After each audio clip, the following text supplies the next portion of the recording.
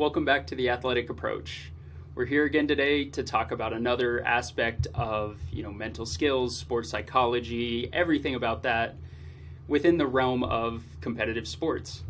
Today, our goal is to kind of talk a little bit more about relationships within, team dynamics between coaches and players, front office and coaches, players and kind of everybody within a sports team or an organization, how those relationships, play such a massive role, and like the good, bad, and the ugly behind all of that. hmm And it's so important to remember that these relationships, if you just think of the basic foundations of them, and you can think about this with your family and friends, even so, like what makes that relationship work, and it can be trust and it can be care, and it's all these things that you'd expect in sort of a relationship, whoever that may be. And that's the same kind of how it resonates with, say, your coach and you as a player, because you have this sort of dynamic where if you feel like you're cared about by your coach or you feel like you've got enough trust there, you're likely to then obviously want to perform well, you're going to want to do the extra work, you're going to want to listen. And I think that's so important, is the listening, because sometimes when things can get, like I said, when things can get a bit ugly, or and you have to listen to, say, criticism, it's like knowing that your coach is telling you this for a reason, and it's only for you to then get better. But if you don't have those basic foundations, sometimes it kind of gets a bit funny, and then it's like, oh, are they attacking me? And it's like, oh, and what do you do then? Yeah, it's you said it perfectly. The foundational part of that's kind of the whole thing behind relationships. We've talked about all these different scenarios in sports and different skills, but if that relational piece is missing, those skills and those conversations you have to have just don't flow as well. Like you said, if a coach has to correct something and you don't have that fully trusting relationship, knowing that your coach is doing something to help you, it may come off as them targeting you or them coming after you, anything like that. And the same kind of goes in the other direction. It's really a two-way street, where if that relationship between coach and athlete is broken or not really formed yet, and a player, messes up, makes a mistake, the coach might look at that as, oh, it was intentional, or they're not even trying, or it could be anything. But if we have that foundational relationship, the players and the coaches have connected on a deeper level, then the coach can answer those questions either by knowing what happened with the athlete or by simply just talking to him and going up and saying, hey, what happened here? Like, it looked like, you didn't know what you were doing, or you weren't giving full effort, whatever the case is. And then the athlete can kind of vouch for themselves. And that's when these good, conversations are actually able to happen. And that's when we see like the growth happen and athletes get better and coaches get better too. We always talk about, athletes improving and trying to make our athletes better and perform better.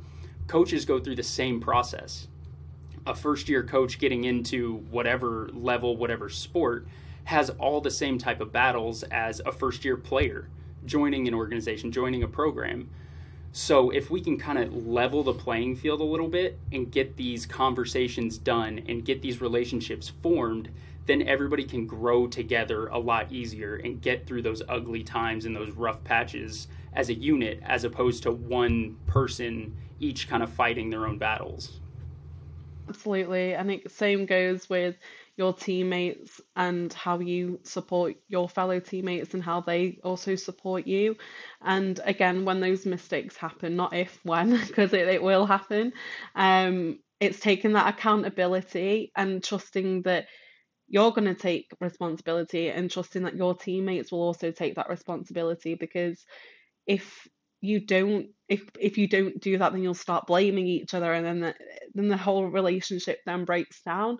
And then and it's a funny sort of dynamic when you're thinking about your fellow teammates, because it then feels like, you're competing for a spot on the team, or in sort of like from a dance perspective, like you'll have other dancer friends who are going to the same auditions as you, wanting to book the same jobs, but you're still competing against them. But yet it's still so supportive. Like the dynamics are just so dynamic. But it is just something that's so interesting because it is that competitiveness, but it's also that support that you want, um, that kind of, yeah, brings that relationship together within the sporting world anyway, yeah. Yeah, that's that true healthy competition we want, where everybody is battling, going 100 miles an hour in practice, and everybody's competing for that starting spot or whatever it is. But at the same time, it's not in like a negative way. You're competing to make yourself better, not with the hopes of somebody else stumbling and falling. You want them to succeed, but you also still want that starting position. It's a weird dynamic to think about, but it's so much healthier to have an organization that runs like that type of culture from top to bottom, where everybody is striving for that number one spot and pulling each other along. That boosts performance over time. Where if you and the person next to you are competing, putting in the extra work, doing everything you can to get up to the top of the depth chart, then everybody's improving.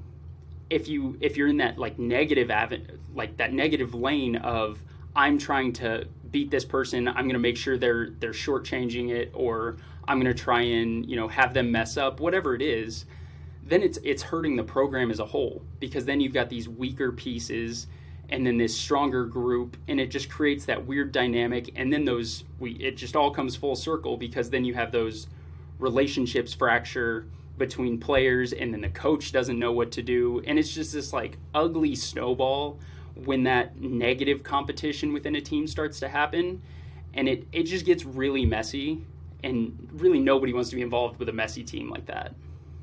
Understanding your teammates on a deeper level is so important, because you do get that, like you said, this personal connection, where you're then more than just the athlete, you're a human being as well. And it can be like, it doesn't even have to be sort of sitting in a circle, like everyone telling their stories. It can be in so many different ways, like, and it can happen in so many different aspects of even whilst the season's going on. So for example, it could just be having a conversation on the coach with literally on a bus coach. I don't know what terminology you use in America, but in like a coach or a bus, and you're just talking to your fellow teammate, and it doesn't have to be about the game, and it doesn't have to be about the next game. It can literally just be like, oh, like how's your family? How's your pet dog or something? It can literally be little things like that, or it could even be like group activities that you can be involved in. So I know kind of at university level, like over here anyway, with sports teams and stuff, there's always this sort of culture of going out, or even like staying in, watching a film and things like that. And those moments again where you're not thinking about the next performance, you're getting to know each other, and then you can build those foundations in that relationship, and just know the person that you're dancing next to or playing next to, and it makes the difference. And then you build friendships off of that. So and you want to be friends with your teammates, yeah. Like, Yeah, and you made a really good point of like in the preseason, before a season starts, that's when a lot of this work can get accomplished. Because once your season starts rolling, we don't have time for anything but practice, play, practice, play. So at the beginning of the year, laying out those values, getting everybody on the same page. And it's weird to think about teams not having like relationships among one another, because we've both been there. You spend countless hours with people on your team, but I know I've been in the situation where the person right next to me, in college, I didn't know what his major was. I didn't know where he was from. I knew his first name maybe. That happens because you just get into the grind of the season, and you're thinking about nothing but going to practice, going to work out, getting on a bus to travel, whatever it is. So that's why before the season, it's good to have like just genuine conversations among a team. Coaches getting to know their athletes past what their jersey number is, or what position they play, or anything like that, and starting to know them as people, not just athletes. And that holistic relationship is the true foundation of all these relationships we're talking about. Where if an athlete and a coach have this conversation and they talk about their backgrounds, they talk about their families, they talk about their interests and hobbies and X, Y, and Z, they build something deeper than just coach player. And then it's like colleagues almost, and you can work together and you can go to each other for help and you can take criticism better. And the same goes with player to player. Even if you're spending, 3, 4, 5 hours a day with your teammates, you may never talk about anything more than just your sport. So at the beginning of the year, I think it's really helpful to have like designated times and set aside some space to do this, to have these conversations and just let everybody get to know each other. It's really fun. When I work with teams, I do this a lot for the reason of helping these athletes get to know each other. But for me, I also get to hear some incredible stories. Just the other day, I was talking with a team and I asked them, hey, what's the coolest thing or the coolest place your sport has allowed you to go?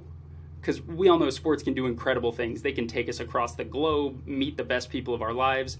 And I heard about these college athletes in high school getting the chance to play all over the world and to play for national teams and do this, do that. And I could see the reactions of other athletes in the room, and they had never heard these stories. And some of them had been teammates for 4 years.